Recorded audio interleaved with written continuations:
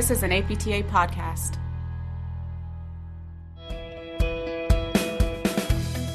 Welcome to PTJ Author Interviews. PTJ Editor-in-Chief Alan Jetty talks with authors about the most interesting and sometimes surprising aspects of their work. And now, Dr. Jetty. I want to welcome listeners to this PTJ podcast. This is Alan Jetty, Editor-in-Chief of PTJ, and today I'm very pleased to have as my guest Dr. Francois Demule from the Maisonneuve Rosemont Hospital Research Center, the University of Montreal Affiliated Research Center, and the School of Rehabilitation in the Faculty of Medicine at the University of Montreal. Francois, welcome. Thank you. Today we're going to talk about a study that Francois and his colleagues published in PTJ. It's entitled Benefits of Musculoskeletal Physical Therapy in Emergency Departments, a Systematic Review. Francois, let me start by saying I really enjoyed reading your paper. It was extremely clear and I think really important.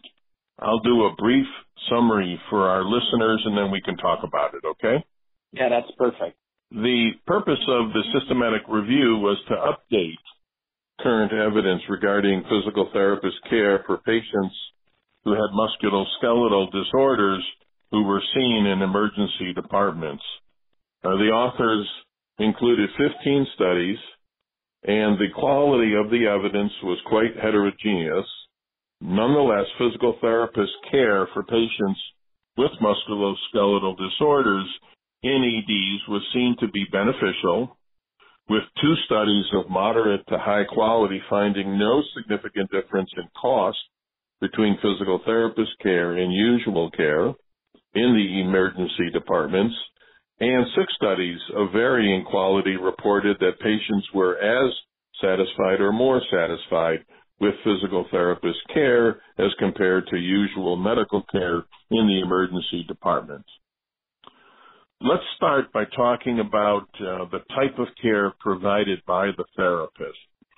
In your article, you explain that in addition to providing usual physical therapist care, some of the therapists were working in what you referred to as advanced practice or extended scope practice. Could you talk about the key differences between those 2 models of care provided by the therapists? Yes, of course. When we refer to advanced practice physiotherapy roles, and in terms of the new roles that you do see physios taking into emergency department, it usually includes a more autonomous care of patients to replace physicians in some sort of way. So that could include making a specific, MSK disorder diagnosis or a medical diagnosis, also requesting medical imagery, prescription or recommendation of medication, and also setting up the proper discharge of the patient. If the patient needs to go back home, needs to be hospitalized, needs to be referred to specialist care. So that's usually what we call advanced practice physio, and it's not only seen in emergency department. We do see, these kinds of new models of care elsewhere, especially in specialist care. Either orthopedics or rheumatology is very common in some countries. So that's for advanced practice physiotherapy care. And when we talk about the usual physical therapist care in EDs, it's more the usual, role of a physiotherapist, that's going to be seeing a patient after it's been seen by the physician for an initial evaluation and initiation of the medical treatment. Then the physician will, refer patient to be seen by a physiotherapist, either within the emergency department or, just closely by or in the following days seen by the physios in their own department there. Great. And I'll refer back to the 2 different models as we talk about your findings. I was struck, you reviewed a large number of studies, but in the end only 15 met your inclusion criteria. And of those 15, 3 were randomized trials, 2 were quasi-experiments, and 10 were observational studies. And in your paper, you explained that the quality varied greatly and only 40% were found to have strong methodological quality. It struck me that with only 3 trials, why do you think there were so few randomized trials in this area of investigation? Well, I think there's many reasons for, not having a lot of RCTs being conducted and being published on that matter. So, first of all, at least in Canada where I'm based, RCTs are difficult to fund and they're difficult to set up, and and conducting them, costs a lot of money. So getting these kind of studies funded is a bit more challenging. And also, it's not, depending on which countries that you're looking at, the advanced practice physiotherapy model or the use of physiotherapists in EDs. But depending on the implementation of these kinds of models, there might be less relevance into conducting such studies in certain settings. For example, UK and Australia have been developing advanced practice models of care for a long time. So there might be a bit less of an interest into conducting these kind of randomized controlled trials, where we know that sometimes the external validity of these trials might be questioned. And in these countries, in these settings, they might want to do much more observational studies where, of course, advanced practice physios and regular physios in EDs are already there working in that matter. So that might explain one of the reasons that, we did not find a lot of RCPs related to physiotherapy in emergency department to treat MSK disorder patients. Yeah, it makes sense. Although it is disappointing, because as I thought about your findings, if we had more trials with stronger internal validity, you might have been able to draw stronger conclusions. That's true. It is one of the limitations of our review. It's the available evidence is somewhat, heterogeneous. But, we're trying to, I know teams are trying to come up and fund RCTs for looking specifically at the benefits of having an advanced practice physio in the emergency department. Our team in Canada, we've been trying to get a multi-centered RCT funded for the last few years, and hopefully we might succeed into that.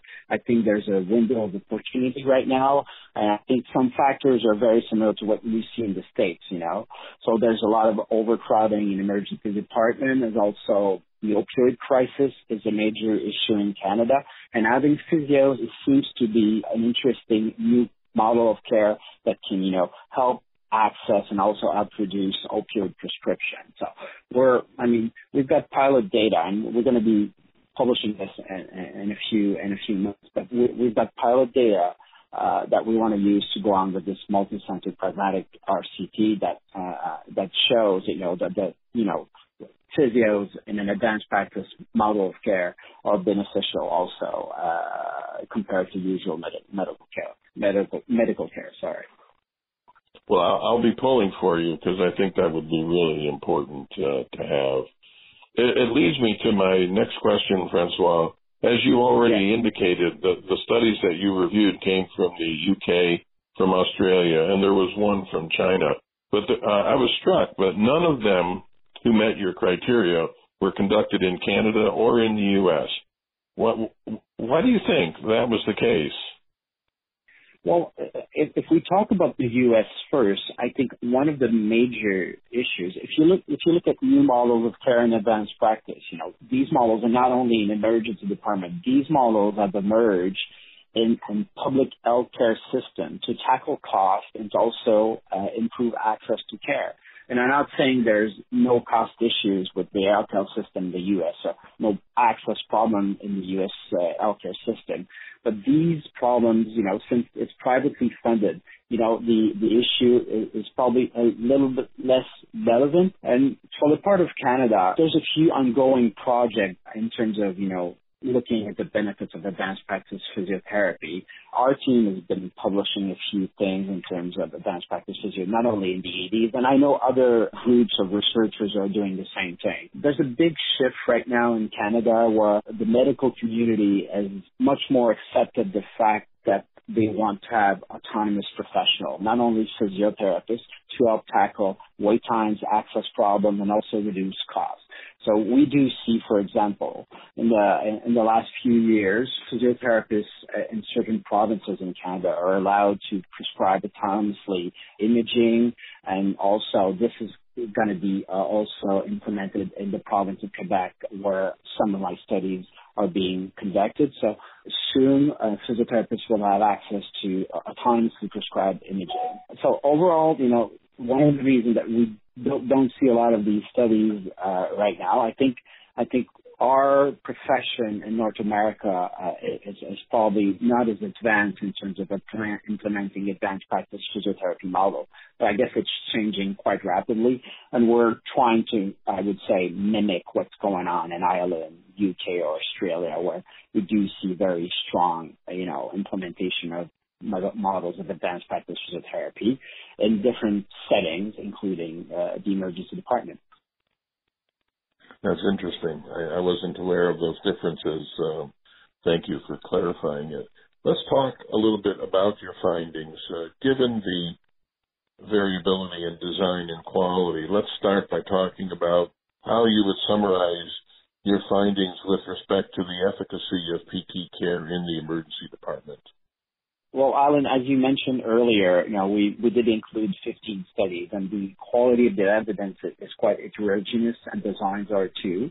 But our review concluded that, physical therapist care for patients with MSK disorders and EDs, it may be beneficial. We need more data to be able to formally conclude on all the benefits, the potential benefits of it. But we did see that, that physical therapy care in ED was as effective or more effective than usual medical care for pain reductions for patients. And also, we had studies that looked at, the effectiveness in terms of reducing disability. And these studies concluded that, that physical therapy care was at least as effective as usual medical care to care for patients with MSK disorders in the ED.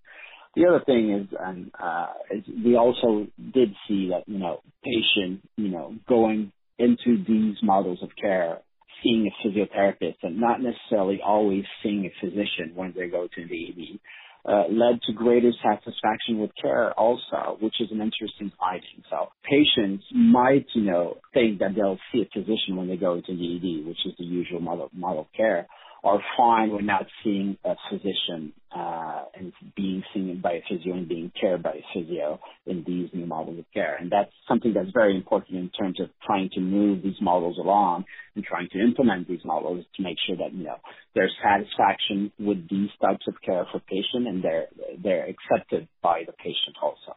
And I think overall those findings are quite encouraging.